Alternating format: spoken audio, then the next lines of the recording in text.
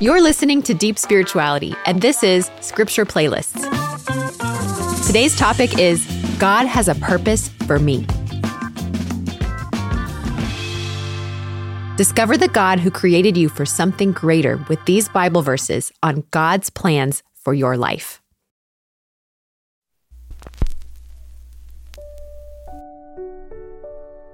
Jeremiah 1, verse 5. Before I made you in your mother's womb, I knew you. Before you were born, I chose you for a special work. I chose you to be a prophet to the nations. Psalm 57, verse 2. I call out to God Most High, to God who fulfills his purpose for me. Jeremiah 29, verse 11 to 13. For I know the plans I have for you, says the Lord. They are plans for good and not for disaster, to give you a future and a hope. In those days, when you pray, I will listen. If you look for me wholeheartedly, you will find me. Proverbs 19, verse 21. Many are the plans in a person's heart, but it is the Lord's purpose that prevails. Acts 17, 26 to 27. From one man he created all the nations throughout the whole earth. He decided beforehand when they should rise and fall, and he determined their boundaries. His purpose was for the nations to seek after God and perhaps feel their way toward him and find him, though he is not far from any one of us. Ephesians 2, verse 10. For we are God's masterpiece. He has created us anew in Christ Jesus, so we can do the good things he planned for us long ago. 2 Timothy 1, verse 9. For God saved us and called us to live a holy life. He did this not because we deserved it, but because that was his plan from before the beginning of time, to show us his grace through Christ Jesus. Isaiah 55, verse 10 to 11. As the snow and rain that fall from heaven do not return until they have accomplished their purpose, soaking the earth and causing it to sprout with new life, providing seed to sow and bread to eat, so also will be the word that I speak. It does not return to me unfulfilled. My word performs my purpose and fulfills the mission I sent it out to accomplish. Proverbs 16, verse 9. We can make our plans, but the Lord determines our steps. John 15, verse 16.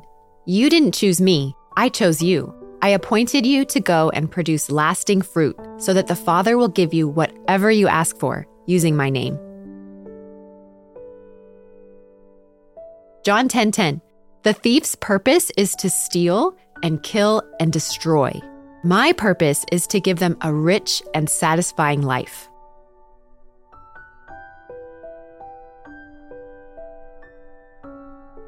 Romans 8, verse 28 to 30. And we know that God causes everything to work together for the good of those who love God and are called according to his purpose for them.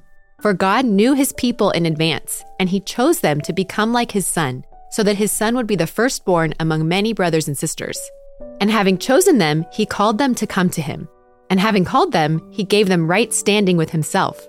And having given them right standing, he gave them his glory.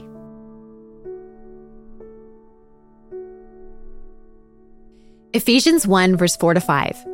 Even before he made the world, God loved us and chose us in Christ to be holy and without fault in his eyes. God decided in advance to adopt us into his own family by bringing us to himself through Jesus Christ. This is what he wanted to do, and it gave him great pleasure. Psalm 139, verse 13 to 16. You made all the delicate inner parts of my body and knit me together in my mother's womb. Thank you for making me so wonderfully complex. Your workmanship is marvelous. How well I know it. You watched me as I was being formed in utter seclusion, as I was woven together in the dark of the womb. You saw me before I was born. Every day of my life was recorded in your book. Every moment was laid out before a single day had passed.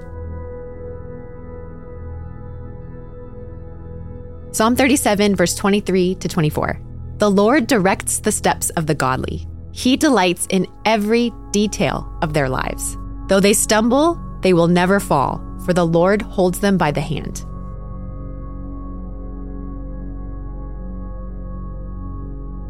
Matthew 28, 18 to 20.